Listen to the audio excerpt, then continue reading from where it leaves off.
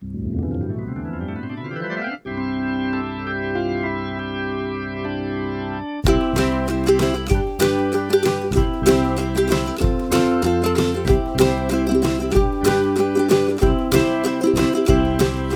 meet me at the Museo with Alan and Daniel. We'll talk about the Cardinals all night long. Everyone come gather round, listen to your favorite sound. We'll talk about the Cardinals all night long. We'll talk the games and all the rest, about the team that we love best. We'll talk about the Cardinals all night long. We're gonna talk about the Cardinals all night long.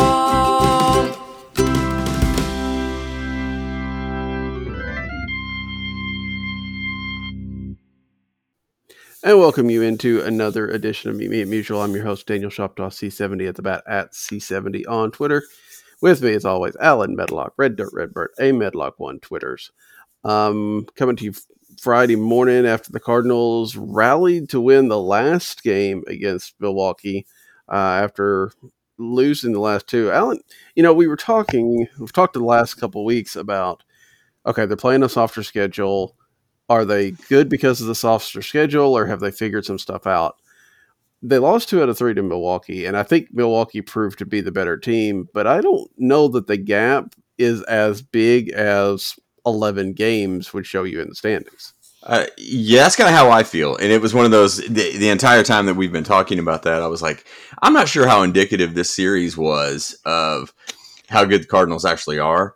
Just because the pitching matchups were so good, back and forth, anything could have happened.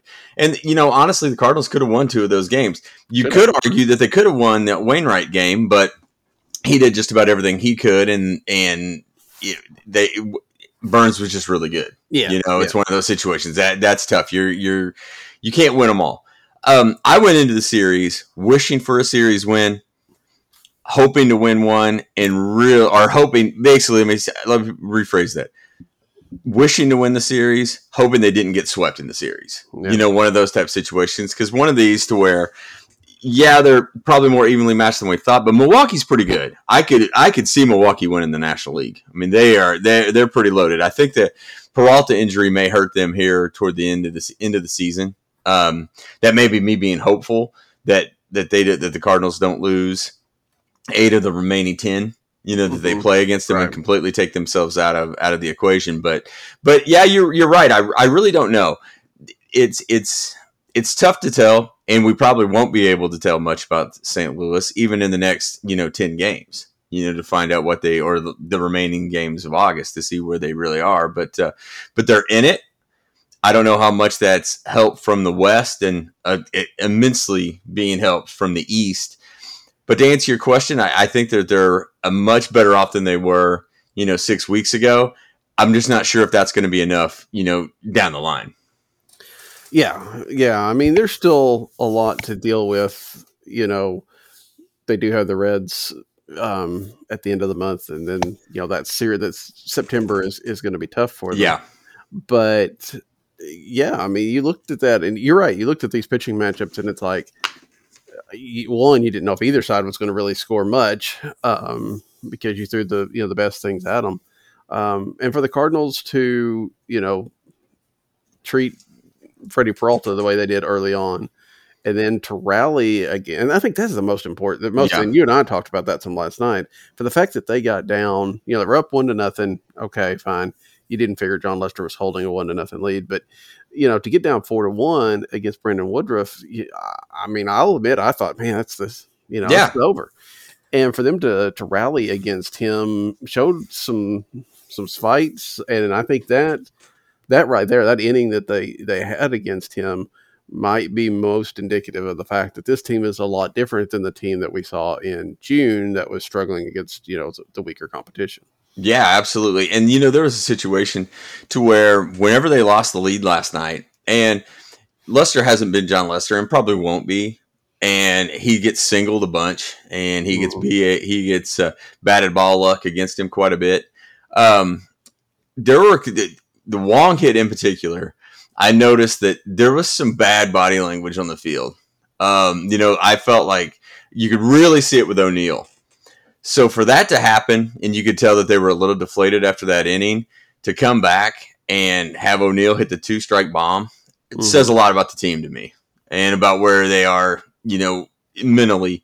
That made me feel pretty good about walking away with a 1 win. Like I said, I didn't have high hopes that they would win the series anyway, but last night's win felt like 2 wins to me. Yeah. And I mean, again, we're looking at the positives right now, and that's good because I'm glad we have some positives to look at. But you start to think about, how close they were on a Wednesday night to winning that game. That they win that, and just the fact that everybody else in that, the Reds had lost, Padres had lost. You're making up another game in the division. You add that. I mean, the Cardinals right now, they sit 3.5 games out of the wild card, which is. I wrote that off a long time ago because I didn't expect the Padres to just fall apart like they have. I don't know exactly what's going on out there. They have 0 pitching. Yeah, that's true. I mean, you signed Jake Arrieta, you've got 0 pitching. But, that's weird, right? Because, I mean, going into this season, their rotation was kind of like, okay, they're maybe not the Dodgers rotation, but it's pretty close, right? I mean, but... Snell hasn't worked out, and Darvish has been hurt, and then they're signing Jake Arrieta. So, 3.5 games is reasonable, right? If they could, especially with the schedule they've got. Yeah, without a doubt. I mean, it's gotten to the point where last week I made the comment, I don't think you can focus on anything but Cincinnati right now. And it's one of those, if you catch Cincinnati, then you look forward to seeing what you have ahead of you. Well, now you're kind of wanting Cincinnati to win. Because you have them. Yeah. So if they can overtake San Diego and you all are neck and neck, you have a head-to-head with Cincinnati and San Diego left, you're in a pretty good spot if you can win those series. And that's something that I never would. I mean, 2 weeks ago, we thought was unheard of. Yeah. Yeah, I mean, the calendar flip is really... And I don't know, it's really interesting because, we talked around the trade deadline and that the idea of if they got Hester and they got Happ, and it's like, at Lester, I said Hester, weird. Lester and Happ, and we were like, okay, you're just really trying to get through this year. But it seems to have flipped some sort of switch. Yeah. Because the team, if nothing else, and I haven't looked at the numbers, and I may be wrong, and maybe I haven't watched as much, but it really feels like walks are way down in that 2 or 3 week period, and that's really kind of leading to why they're playing better baseball. I mean, it helps that they're playing weaker teams, but except for that Atlanta series, which that Atlanta game is going to be scarred into our minds for a while. Yeah. Well, yeah, go ahead. No, I'm just saying, I think everything's been a little bit better. Yeah. And you know what? It's also one of those situations to where look at Atlanta right now. Last week, they were a game down when you and I talked, and I said they're going to win that division. They're 4 games up right now. Yeah. It's one of those, a lot of things are falling into place for them. So I know that doesn't pacify anything the Cardinals are doing because of the bullpen blow up. And I mean, and I'm kind of in that, in the camp that I feel like the back of the bullpen's cooked right now, that I worry about that.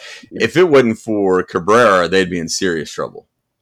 Now that seems to be riding the ship a little bit though. And I mean, we'll get into that, I'm sure. I do know at one point they were they've allowed the 4th fewest walks in baseball, and I think that was over a week ago, and that may have changed. But I do know that things significantly better since the All-Star break. Yeah, I mean they have been, and you're right. That Atlanta series, even at the time, it was like, okay, Atlanta's under 500, but they were like 1 game under 500 going into playing the Cardinals, and they had just redone their team. And that revamp really worked for Atlanta. I mean, they're 9-1 in their last 10, and they're 9 games over 500 now, which, like we said, what was that, 2 weeks ago when the Cardinals played them, they were under. So they're on a tear. And you're right. You can't, if you just lost that series, I don't really think about it much. It's the fact that you lose that game by walking in 4 runs. That's what's going to scar you. Let's get into that bullpen though, and then we may be starting to transition from some of our happy talk. But I sent you a note this week that ever since that Atlanta game, Alex Reyes hasn't walked a batter, and he's pitched in 6 innings or something like that, and he hasn't walked a batter since then. The problem is he's allowed 7 runs in that span. I mean, only 2 are earned, but basically yeah, I hate to say this, but without that, threat of wildness, I guess it feels like maybe teams are getting to him a little bit more. But I think it goes to what you were saying also. Him and Gallegos, they're just not as automatic anymore because they've been used quite a bit. Oh, yeah. And, last night it was funny whenever you and I were exchanging text messages.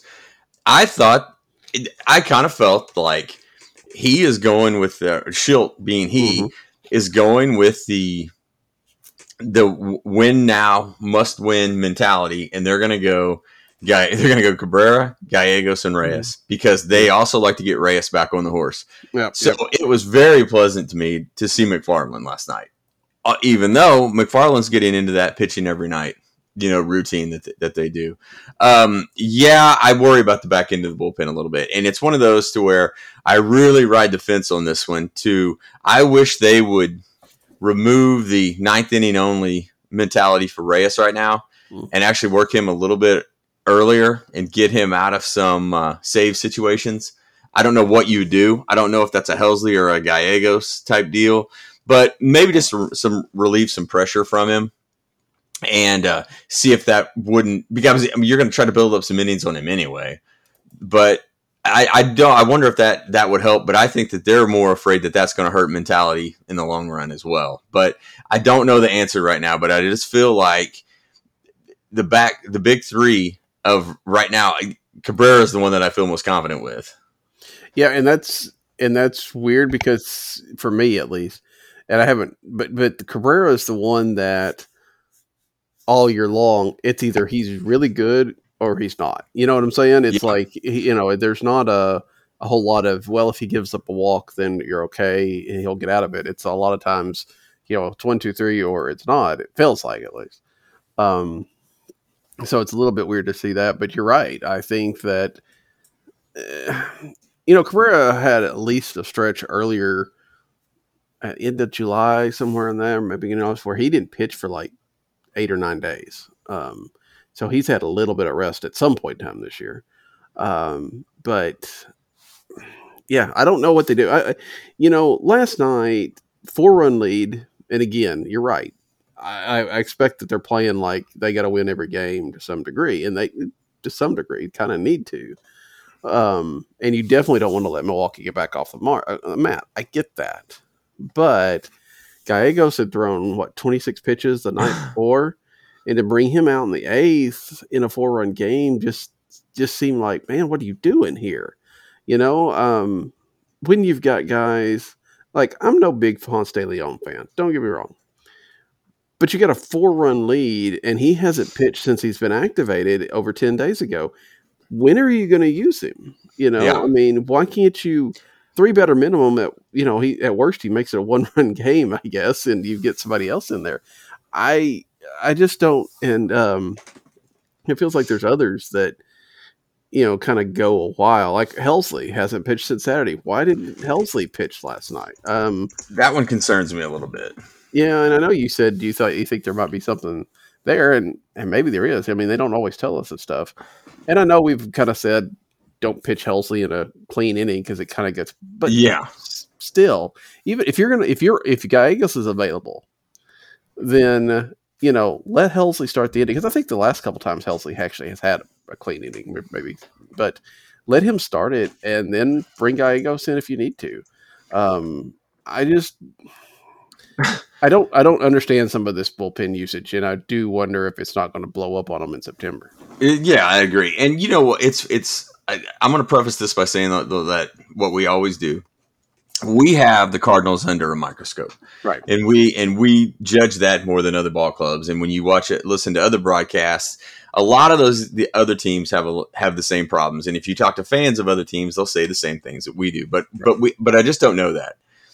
That's a long-winded way of asking this question. Is there a team as bad as the Cardinals that, in the way that they handle that long man role? I've never seen it. It's unreal, and I guess it started most with Matheny to have that long man that never pitches. I mean, Ponce is redundant right now. That's the thing that's really strange about it, because he doesn't get any time at all. And when he does, it's going to be a collapse, and the line's going to be, well, he hasn't thrown much. And I mean, that's not fair to anyone.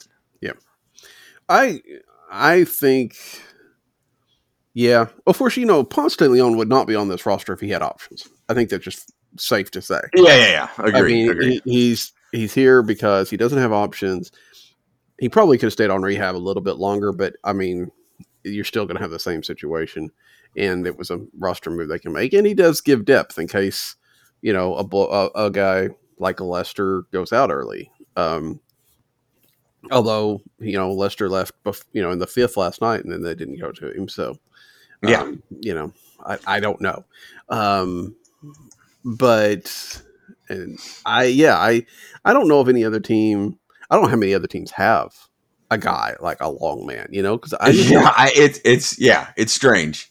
I don't know if that's a thing that baseball just doesn't really need anymore, because there's so big of a bullpen. I mean, you got most everybody's got 12 or 13 man pitching staff, which means you've got 7 to 8 men in the bullpen, and if a game gets bad enough, you're throwing your first baseman on the mound for the last inning or two. I just don't know that there's that much of a need for a guy that can go 3 or 4 innings anymore. And I think the Cardinals have put one on the roster and then found out that they don't really need that, especially with guys like, if Adam Wainwright's going 6 or 7 innings every 5 days, that gives you a chance to rest a lot of guys. And Jack Flaherty is a guy that's going to go, usually at least 6. I don't know where you find that spot for them. And I agree. I don't know why you have them then if you're not going to use them. And, we may find out today. I mean, today Miles Michaelis comes back.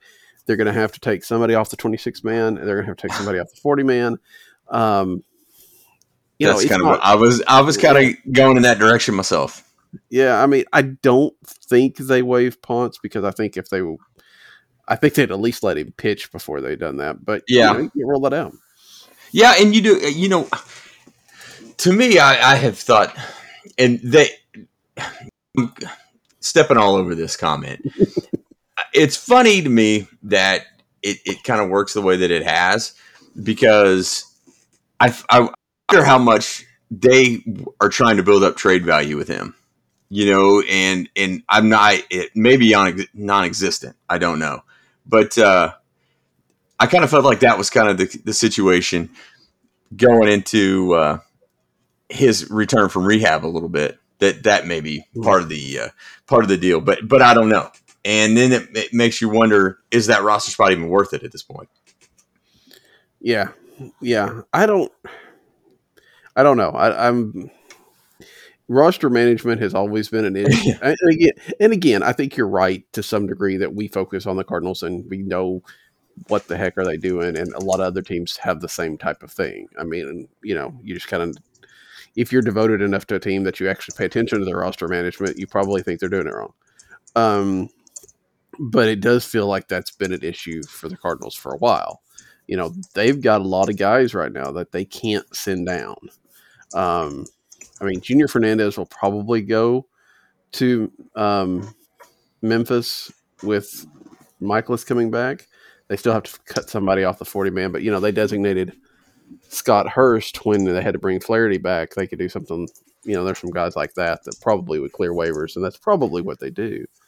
But it just still feels like there's a lot of there's not a lot of flexibility. And it may not matter anymore. They've kind of gotten everybody off that, and we've talked about it. We've joked about it. Baseball always seems to figure out a way to get your roster to work out, because the Cardinals had Ponce coming back. They had Flaherty coming back that needed to come off the 60 man. So you had to find a spot. And then you have Miles Michaelis. Well, when Ponce comes back, it was, who got hurt with Ponce? It was a KK that he went out with. Yeah, and then it was I think so, because that was just a quick switch over. Because you and I made that comment. We're just like, oh, okay, here we go. Yeah, and then Flaherty, Justin Miller goes on the IL. First, and then again they had to waive Hurst. There could be There could be an injury. I don't think there's an injury today to put to Michaelis on, but like you said, John Lester took a ball off the leg last night. I mean, are we going to rule that out? Possibly not. Although, like I said, I think Junior Fernandez go down makes the easiest thing, and that was, at one time it looked like, oh man, they're going to have to like really cut some people. They're really going to have to do some stuff, and then it's like, no, not so much. And at least kick those decisions down the road a little bit because KK he had his first rehab start last night, and I didn't look. What I saw seemed to be okay. So you figure he's going to be back probably in maybe one more start down in Memphis. And so they'll have some of these decisions to deal with. But yeah, it's weird to see this bullpen. It's really weird to see, and I guess give the front office the credit they deserve. Luis Garcia, TJ McFarland, even if you want to consider Wade LeBlanc, these are guys that were on the waiver wire. They were, designated for assignment from other teams and have turned out to be, really key components especially now that Garcia seems to be getting a lot more time, key components to this year. And I don't think, when we saw them pick those guys up, they're just trying to fill innings. But, at least for right now, they've caught some lightning in the bottle. Yeah. Both of them have been exceptional, and that's kind of it may have saved the bullpen, and probably definitely saved the bullpen, especially with some of the things that we've seen and some of the usage issues. Which is, you're right. I mean, pat on the back. I mean, it was also I like the idea in those situations to grab as much pitching as you can and hope you find a solution. And obviously, that's not the way you can do it in the big leagues. But whatever research they did worked. I mean, because those guys are effective now, and that's what you need down the stretch. Yeah, and I mean that has helped lead to that. What we talked about earlier.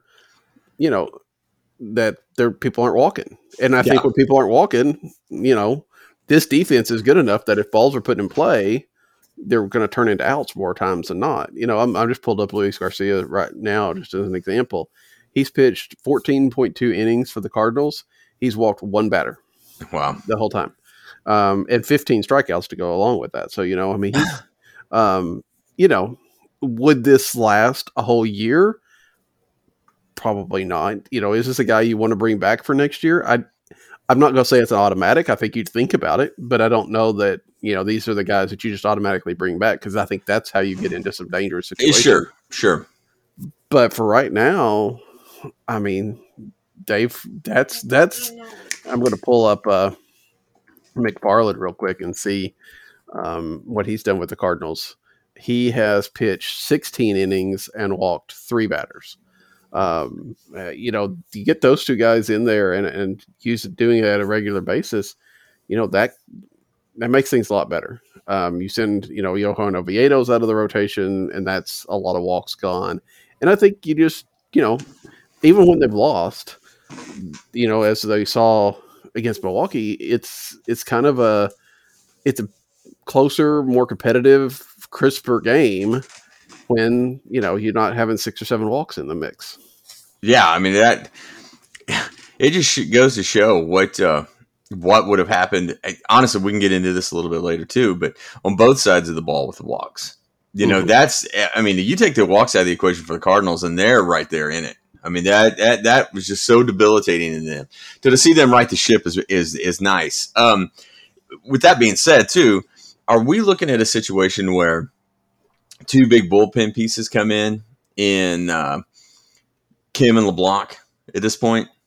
Or, there's a part of the schedule that it could lead to a 6 starter type situation. Yeah. But will that kind of alleviate some things in the bullpen as well? It has a potential to. It also has a potential to be, you still run into the same issue, right? Because these are guys that are stretched out. These are guys that can go long periods of time. And, do they go for one inning? I mean, the one time we've seen KK in the relief role was last year at the beginning of 2020, the first game, and he blew the save, right? It's not the position he's necessarily used to. I think he can pitch there. I'm not saying that that's indicative of what he's going to be, but are you willing to use KK for an inning? Maybe you are. I don't know. And if not, then is he going to get stuck into this like Ponce de Leon type of situation where he's going to sit for 2 weeks and then, well, we got to pitch him somewhere. I think LeBlanc is, he started in the bullpen. He's been a bullpen guy. He's a guy I think that they'd be more likely to use maybe for an inning or two. But I don't see how you fit, the rotation is what it is, right? It's going to be Happ and Lester. Neither one of those guys I see going to the bullpen really. Yeah. Because Lester's about the one, Lester hasn't pitched well, but he's not going to the bullpen. I mean, if they do anything with John Lester, they get rid of him. Yeah. Happ has pitched well. If he had struggled, I think he'd be more likely to go to the bullpen, but he hasn't. You got those two guys. You got Wainwright. You've got Flaherty, and you've got Michaelis. So I don't see that you're going to have Kim or LeBlanc in the rotation. Like you said, a spot start in the 6th spot maybe, but then how do you keep them stretched out? So this is, again, you start getting to this.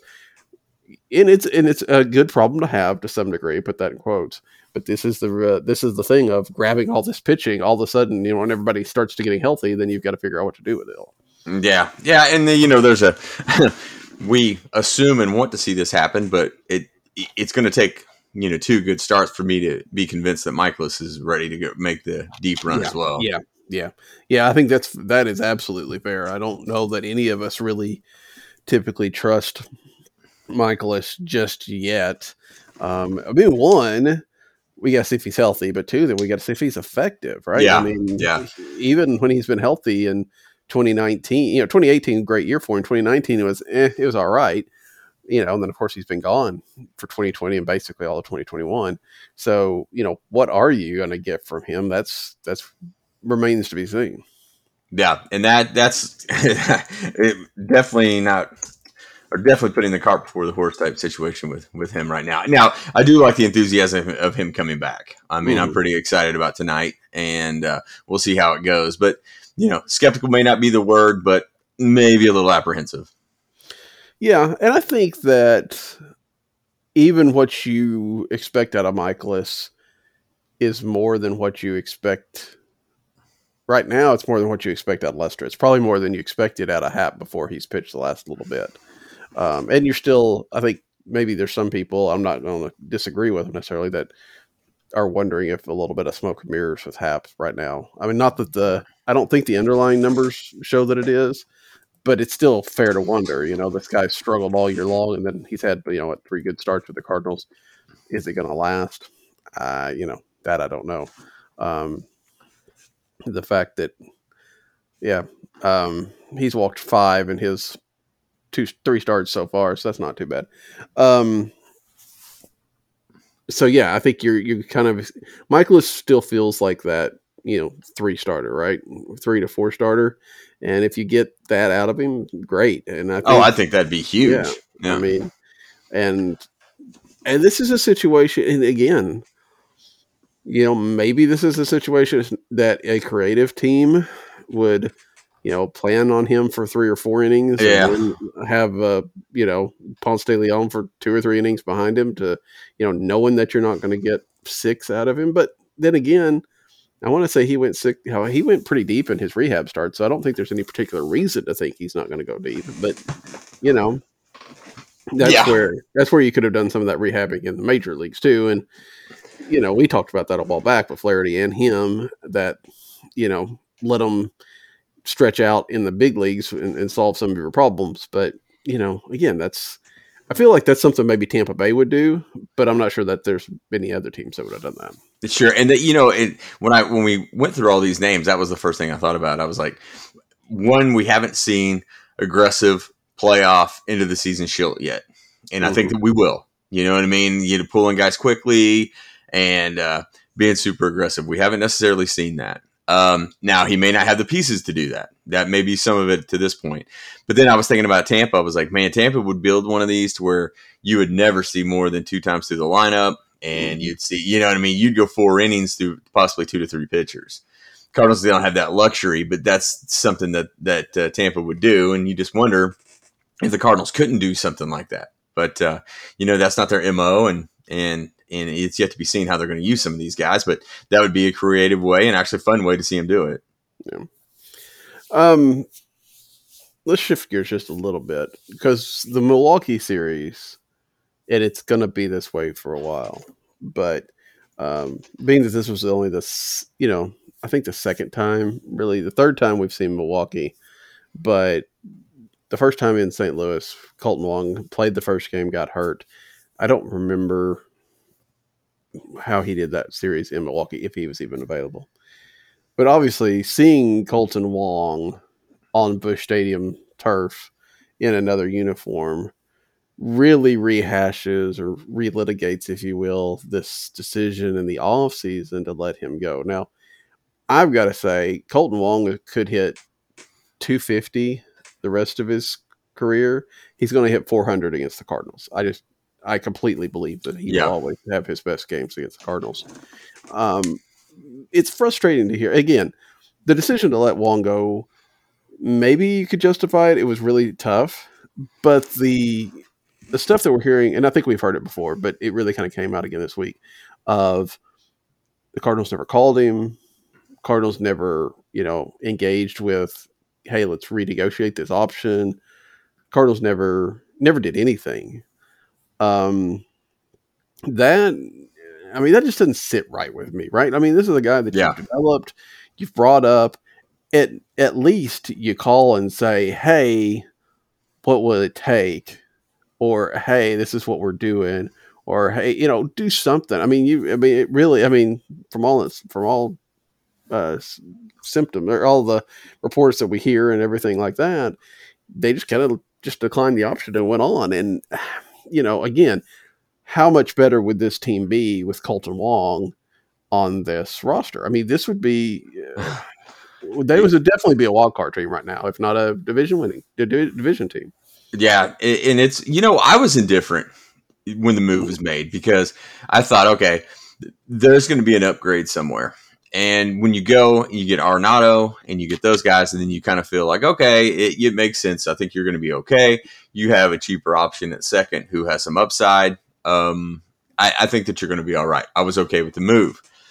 The one thing that hurts is how much you would see that he would want to be here. And I thought that was really evident during this series. Mm-hmm. And that's the one that you're just like, man, that kind of stinks. And then hindsight being 2020, boy, where would they be with a good leadoff man? Yep. You know what I'm saying? And not that Edman or Carlson have been terrible out of the leadoff spot. It's just kind of one of those miscast, type situation to where Wong has flourished as a leadoff man. Mm-hmm.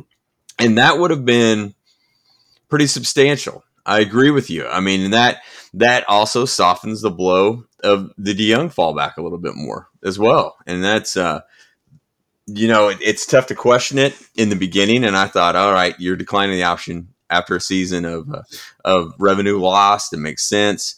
But now you're just like, man, you'd have been a better ball club if you'd picked it up. And from what it sounds like, he would have come back cheaper than what was proposed.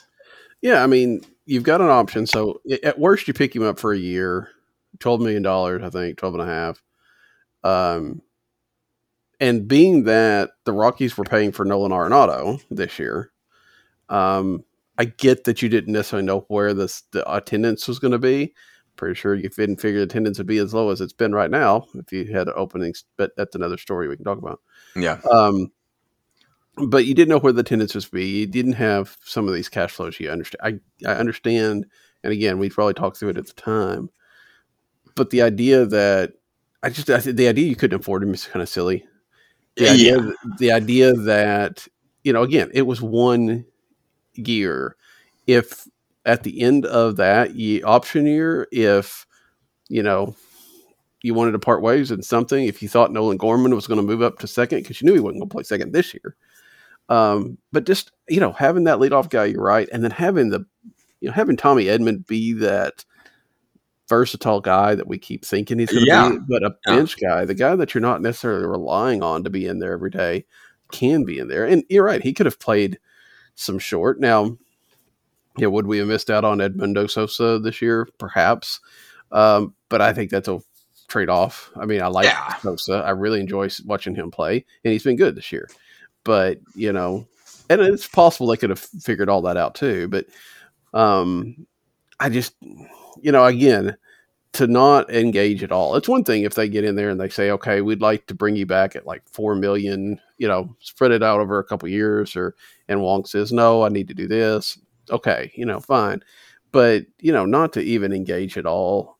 Yeah. We've talked this front office. And again, it goes back to your point. Maybe a lot of front offices do these kind of things, but I have felt this front office even over the last, for a long time, 15, 20 years. Tara and I've talked about it a lot too. Just doesn't communicate with the players very well. There are times where, I think it was the Lackey trade that some of those guys found out on TV or whatever, and that was a signal. They were losing really good friends. They're losing Kelly, they were losing Craig, guys that they were really attached to, and to find out not even from the front office was hard on them. And I want to say even there's been times where other issues have come up like that, where there's just not an engagement with a player, or there's not it's like, hey, I thought I was going to get a contract and they didn't do it, and stuff like that. Maybe they're just not people, but they got to have somebody. I mean, there's got to be a way for somebody to at least be in touch with these guys and to have an open line of communication and see what they're thinking. Because I got to feel like if they had even just tried to talk with Colton Wong, you're right, with that desire to be in this group, to be where he's been embraced, something they could have worked something out, and they just didn't try, because I guess at times, and it kind of reminds me of the Albert Pujols situation. They come in with a contract 5 years and they think Albert wants this because it gives him a chance to be a free agent again, and it's a high AAV, and what Albert was looking for was long-term commitment, and took that as an insult, and knowing your players, you avoid some of that problem. And make sure I get my words right, because I got a decent chance of getting fined, and my wife Michelle will, gosh darn it. All right, sorry about internet issues right there at the end of me ranting. So I guess the internet didn't want to hear me either. Get that. But anyway, we'll transition a little bit here. Right now, a lot of stuff coming out this last day or so. Ken Rosenthal and Katie Wu reporting, Derek Gould following up on that. Yadier Molina really feels like really close to an extension, probably very similar to this year, 1 year deal, $9 million. It was, I think we've talked about this in the past, Alan. It is good to get that kind of, if they're going to do it, and you can argue whether they should or not, and maybe we will. But if they're going to do it, it's kind of good to get it set now. And that, that's one less thing. I mean, if you're going to trade Kisner, you have a chance to trade Kisner. If you got to figure this probably helps Adam Wainwright decide to come back for next year. And it feels like maybe, given the way they're using Kisner this last 2 or 3 weeks, that it might be a little bit closer to a timeshare next year than just a full Yachty plays 140 games. Yeah, that has been the interesting aspect of this, is that he's clearly played more, and it's been much more regular. I felt like that was interesting, that some of these that some of the things that came out about the possibility of an extension started around the time where Kisner started playing more, which I felt was really interesting. It's one of those to where I am a big fan of whether this happens or not. I like it to happen early, and get that out of the way. And then there was enough Wainwright smoke and stuff on the radio in the last 2 weeks that tells me that he potentially signs fairly early, or lets them know that he wants to come back. You know what I mean? One of those type situations to where you can knock those things out, then progress to whatever you plan to do in the off season. But yeah, you're right. I mean, a timeshare would be interesting, and it gives them a ton of options if he signs early to figure it out. Yeah, I mean, Kisner's played, I think, he played that whole series against, I've forgotten who it was now, when Yachty was out with a little bit of was it thumb or something? Wrist, whatever the case may be. I don't remember exactly, but he played a whole series. But since then, he's also played basically once a series, which is good to see. And I mean, I don't think at the beginning of the year, I don't think even 2 months ago, Yadier Molina doesn't play all 3 games of that Milwaukee series. Sure. Right? The fact that Kisner played last night was was, I think, somewhat telling of what things are going to be like going forward. Again, Yadi's going to play a lot. Yadi's going to play when he wants to play, but I think it's somehow either he's taken enough beatings behind the plate lately, or if he's just starting to feel it. I think Yadi's finally kind of coming to this idea that he might not actually play forever, which is hard to believe, and making that adjustment. If Yadi does come back next year, and assuming that they can do this, is it okay? You think if Kisner plays once a series all year long next year, that'd be 50 something games. Probably plays an extra game. So say if he plays 60 games next year, that feels like a significant step forward, right? I mean, I think I would think so. Where you could justify having Kisner on your roster. If he's going to play 20, 25 games, then I think you trade him in the offseason and you bring in you let Ali Sanchez or somebody back up or whatever. But if he can play, and I don't know, maybe that's the case. Do you think that we could see Kisner play that much next year? No, I mean, I'm skeptical about it, but the last 2 weeks have kind of made me think that something like that may be in the works.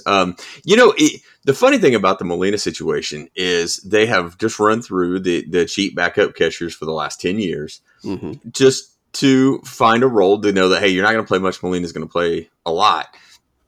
But the funny thing is Molina plays so much better with rest, right? That it was almost a detriment to him to do the things that they've done. So, maybe you can buy another season or two out of it. When you go back and look at numbers, it's amazing to me some of the offensive numbers that Molina's put up for somebody that was perceived to be, a defense only catcher. And you just wonder if with the DH coming and all kinds of stuff, if that's not going to prolong it for a couple of years, if you can get a talented guy like Kisner to play more. That would be amazing to me if they did something like that. And that's kind of new age baseball. And I would love to see that. And you could possibly get more than a season out of Molina at that point. You could possibly, but I would honestly, I mean, just this is me selfish, and I get it. I would really like if Yadi and Wainwright said at the beginning of whatever year, it could be next, it could be 2 years, fine, but next year or whatever, to say this is it and give them that farewell tour that they really deserve. Sure, and that's I preface that by saying bridge the gap to Herrera if you really think Herrera is the next guy. That's why I kind of say that. Sure. But no, I agree with you. I mean, I think that that would mean a lot to me as well. Yeah, and I think Herrera is not going to be ready by the end of 2022. So he's probably not ready by the beginning of 2023. So, but even so, if Kisner can play 50 games next year, you can get by for a season with Kisner and whoever his backup is, I feel like, and see what he has. Let Herrera have another year at the minors and then be ready for mid-season 2023 or maybe beginning of 2024. And not miss them. In fact, it may be beneficial, right? Because you never want to be the guy that replaces the legend. Yeah. You want to be the guy that replaces the guy that replaces the legend, right? Because nobody's ever going to be able to stand up to what Yadi has done. I like what I've seen from Kisner so far, but, I would be interested to see what he would look like on a regular basis. But, when we start seeing stolen bases and things like that again, we're going to realize, what Yadi has brought to this, or things of that nature. It's just you can't do that. So, but I wouldn't mind him at least Kisner having at least 1 year of being the main catcher and let him see what he could do, if that works. But again, if Yadi's willing to split time, you're right. He plays better with rest, and maybe you do stretch that out, but there's a pull for a lot of people. And I think probably a little bit of a pull for both of them too, to go out together. And I don't think Wainwright's going to pitch past 2022. He said it enough times that I feel like he's going to be ready to go to the house after that, even if he's pitching well. Sure. I agree with that. I mean, that's, I feel like next year is probably a foregone conclusion, but I would not be completely shocked if he hung it up. This tells me that they're probably planning it though. To definitely pitch together next year. And yeah, that makes complete sense. I mean, after you said that, I kind of looked at pipeline because to me, 2 years is an eternity in baseball. Yeah. And you're thinking, well, into 23, that's pretty tough to think with Herrera. But you never know. I mean, it's just, I mean, think about this. 2 years ago, DeYoung hit 30 homers and hit 30 bombs. And I know everybody's tired of hearing me say this on here, but that seems like an eternity ago, and we're ready to turn it over quickly after 2 seasons. That just shows the quick timeline of a baseball career. Yeah, of course, for minor leaguer especially, they missed real competition last year. I know Herrera was at the alternate site, but that's not quite the same. And from what I've picked up from listening to Kyle on, I think every podcast, Kyle has been on a lot of shows lately, and it is cool because Kyle's good. But from what I've kind of picked up is, I don't know that Herrera's taken a step back as much as maybe not taking the step forward that you kind of thought. I mean, he still needs the work. So I think, you've probably seen him finish the year at Springfield. I don't think there's any particular reason that they would move him by now. He works at Springfield this year and probably gets the promotion to Memphis next year. And then, from there, you just kind of wait and see. But, it doesn't hurt. I mean, we always like to, and I think we've seen the pitfalls of that. But as fans, we kind of like, want to see these guys come up and want to see them play. And, even if they're hot in the minor leagues, doesn't necessarily translate to the major leagues, right? And it was interesting. I think, I'm trying to remember what show it was. I don't know if it was Kyle with the Benz or if it was Tara and Alex, but I think it was Kyle on Cardinal Soft Day that was talking about this idea that some of these guys that have come up and dominated early, like Paul DeYoung, like Harrison Bader, then have scuffled later on. And we, whereas if you let them develop and maybe even struggle a little bit at the major leagues, and then they, Dylan Carlson has, came up, struggled a bit, went back down, came back up. And I wouldn't say he just hit on all cylinders, but he's been better, this idea that, letting them struggle, letting them work out at the major league level is better than maybe them coming up, being hot, and then falling off, because Paul DeYoung got his contract in some point because of that early hot stuff, right? 18, and then like you said, that 19 season, and it's he hasn't had a chance to really figure it out maybe at the big league level as much as we would have thought, because he moved up the minor leagues pretty quickly too. Yeah. That's the weight of 2020 is. It's just crazy to factor that into anything. You know what I mean? Because just like we had talked about, whenever early season here in Tulsa, whenever I would see the traveling teams come through and the drillers in particular, boy, it just seemed, they were just missing a step. It was really odd, that no one covering bases. I saw Herrera throw 2 balls into center field because no one covered the bag in the Springfield series here.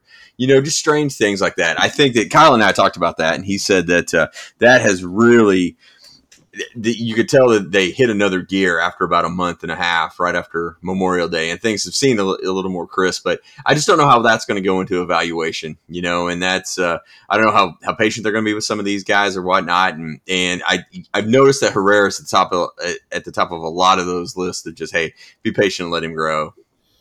Yeah, and we don't know exactly how, if there's some issues around the CBA next year. One, does that mess with the season? Yeah. But two, is that going to be where, all of a sudden there's incentives to bring people up? There's not incentives to bring people up, Sure. Because that kind of, if it's a situation where people are getting to arbitration quicker, or if it's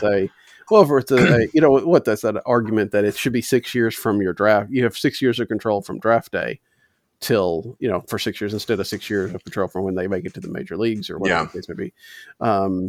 If that's the case, then maybe you see, especially if it's retroactive, then you see some of these guys start to get promoted a little bit faster. And, maybe you do see a Herrera at the end of, in 22 or at the end of 22 or sometime early in 23. But, there are a lot of variables, but, right now, if you could script it out, I think that's the way we would do it. But yeah, obviously you can't do that. So absolutely. Cardinals do get back into the softer part of the schedule after, facing the Brewers. They've got the Pirates again, and we're going to see the Pirates a lot. I mean, we're finishing up the season with them, so you don't see them in September. But, if the Pirates look like the Pirates looked last week, Cardinals are going to pile up some wins pretty quickly. Yeah. And that's a good thing to hear. And then they've got a couple with Detroit, and they got more with the Pirates, and then they get the Reds. They've got over the next, we're talking 9 games, 10 days. They got to win probably 6 or 7 of those, don't they? Just because once they hit the Reds, things get hard in a hurry. Yeah, and I kind of wonder, can you go 5-2 against Pittsburgh and be happy with that? I think so. Yeah, I think that you're in a pretty good spot. You have the 4-gamer there, but you would expect to win 3 of those. A series split would be disappointing, but I would think that you win both series pretty easily. And then Detroit's kind of kind of a wild card factor, just because they've played a lot better. But you would hope that you could sweep a 2-gamer against them going into Cincinnati. The Padres have a tough schedule. They're going to go. They have the Phillies, Dodgers, then at the Angels, then at the Diamondbacks, of course. But that's to get you through August. So you have a chance to make some hay here. That series looms large with Cincinnati. That's going to be pretty exciting. But I would think that you're going to make up some ground here in the next week. And if you don't, then that's the team that you are, and that's kind of what we expected. I mean, let's be honest here. There was a point, no more than 3 weeks ago, that you and I kind of thought that September wasn't going to mean anything, and I think that we're wrong. I think that it's going to be pretty exciting. At least going to start out that way. You look at September, of course. Once you start with that Red Series, it ends August.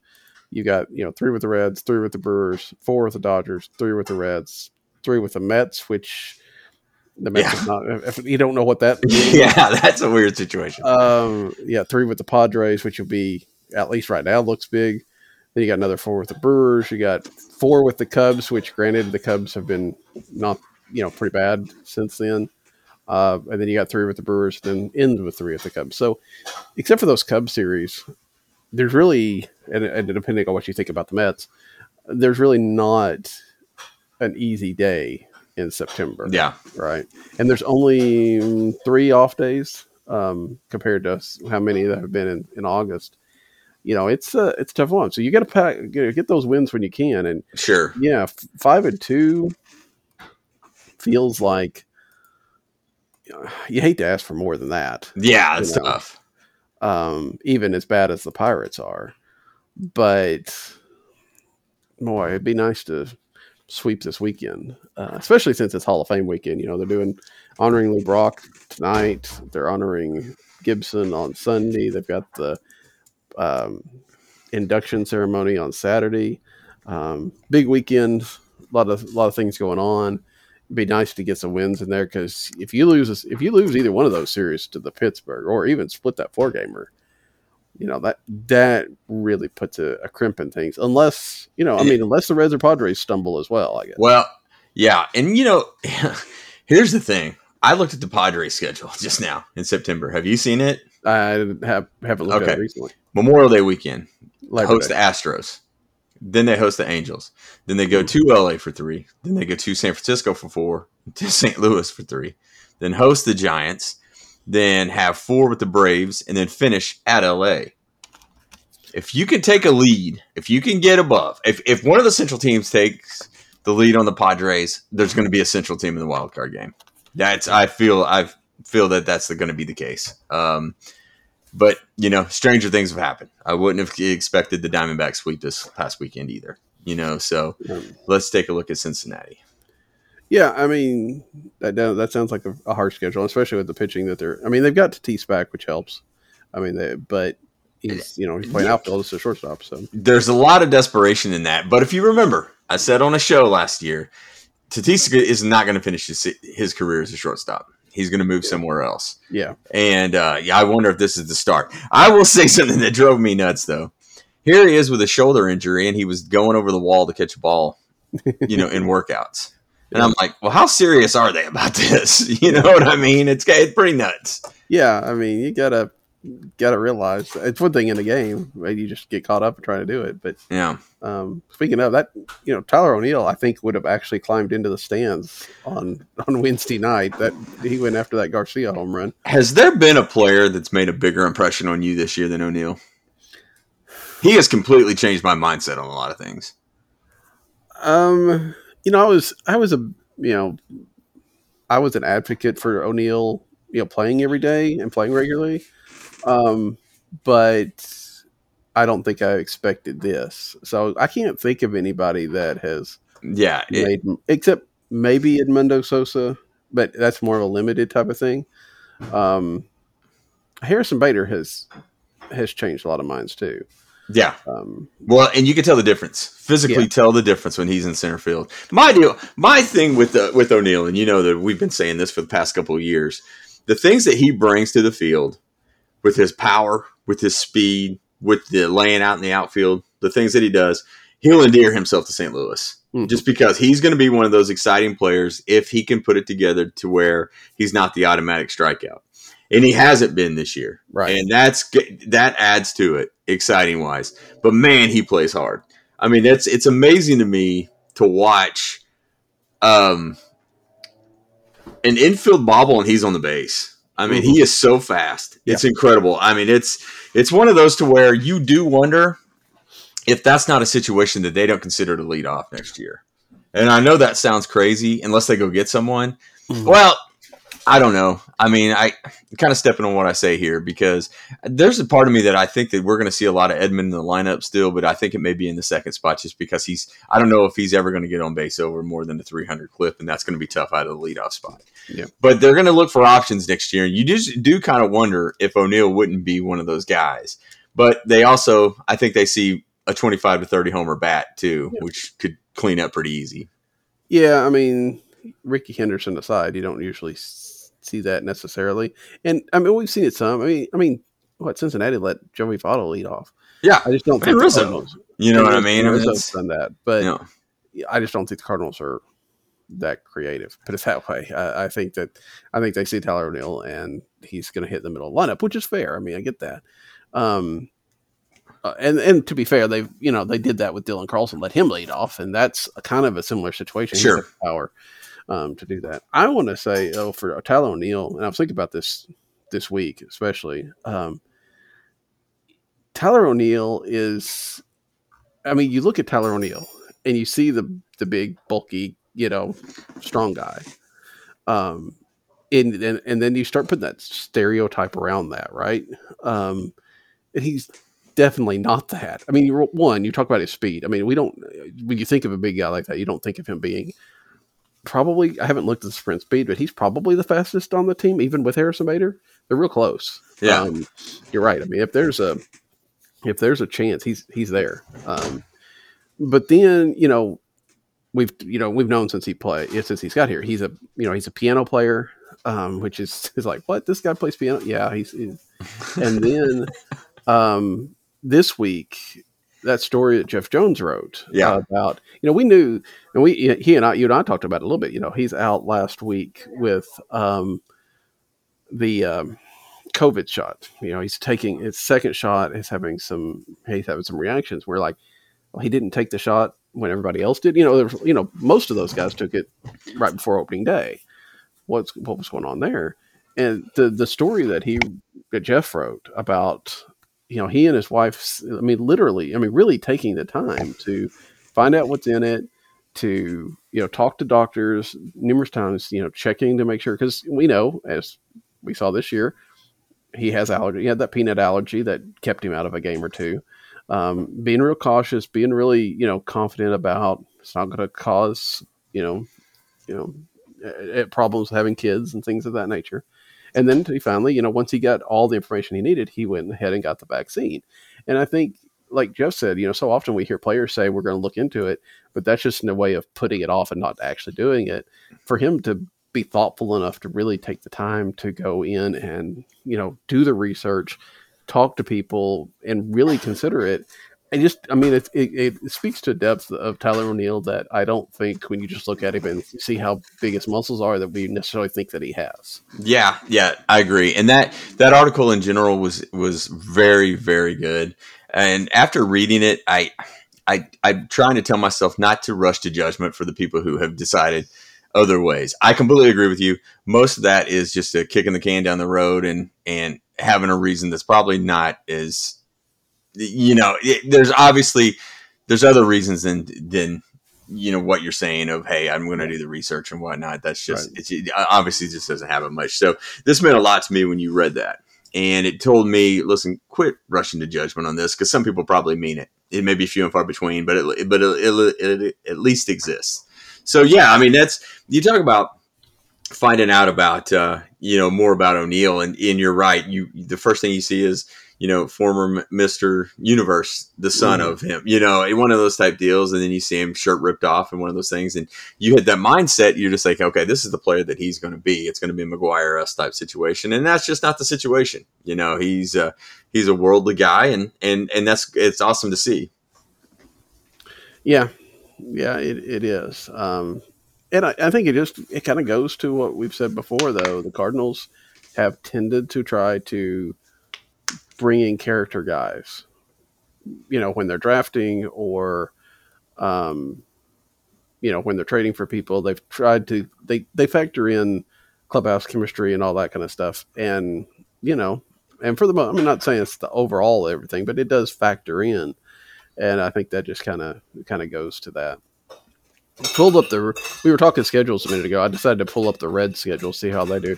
They got the Brewers this week, so that's a good thing. Yes. So, and then they've got the Marlins, which is not. Yeah.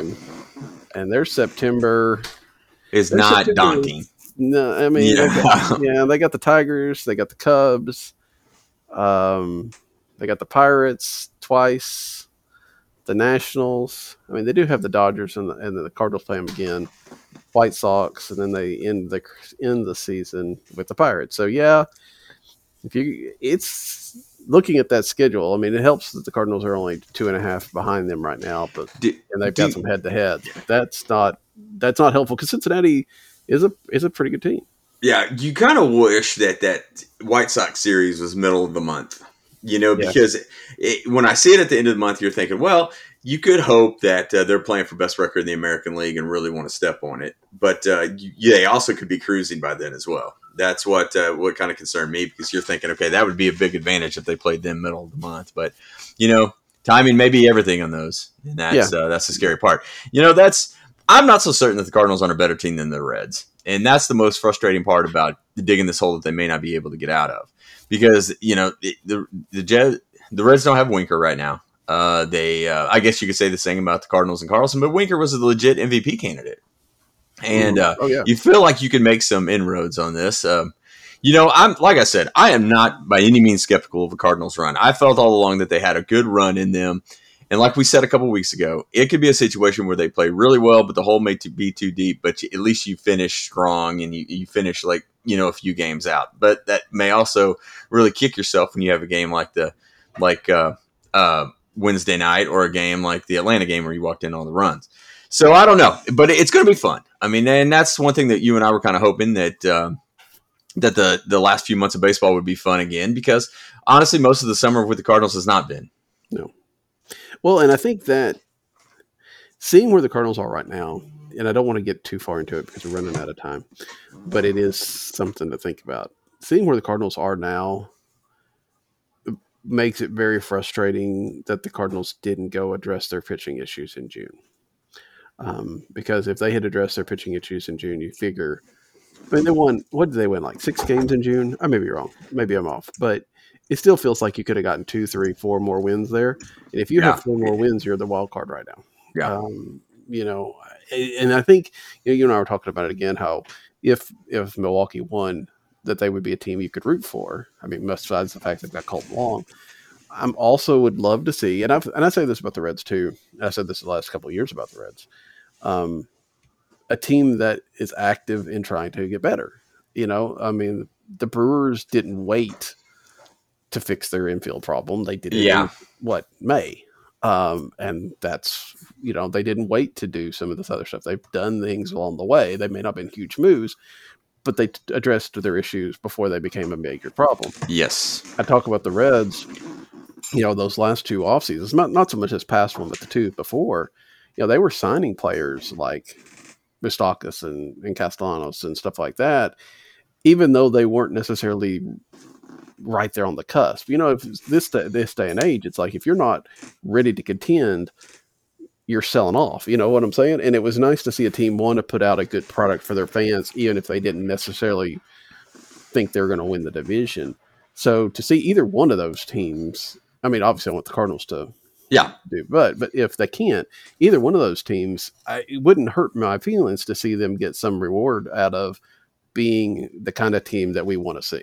Yeah. No, I agree with that. And it's to take a step back on it, I feel like this series, one of the things that really stung with losing the series to the Brewers, I mean, you kind of expected it, and that's not necessarily on the field, but when you look at them and then you see the lead that they have in the division, and then you realize that Wong is the only starting outfielder they have that was on the team in spring, shows the aggressiveness that they went through to do this. That's I was looking at it and I was thinking, man, we're pretty stagnant as far as roster goes, and they're holding firm and saying this is who we are, and we think that we can win with this roster.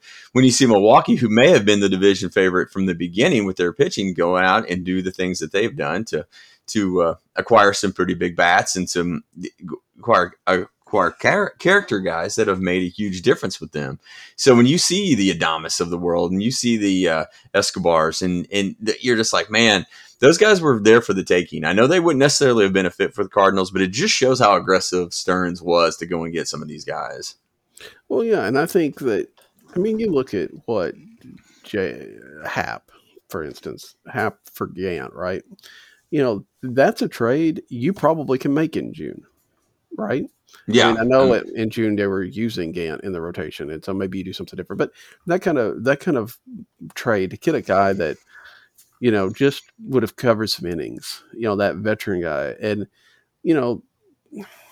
if you do that right then, again, I'm not saying that they would have necessarily won a whole lot more games, but you got to feel like it would have stabilized, and it would have been some sort of a morale issue as well, right? It's like, okay, we're taking care, we're on top of the problem. Yeah, we're this is what we're doing now, and then maybe you do something bigger at the trade deadline because you've be closer. But instead, they just kind of, this is all going to work out, and it didn't at all. And I think everybody kind of knew that, right? You knew that Oviedo needed more time in Memphis. You needed things like that. So anyway, all right. Well, that will, I think, do us for today.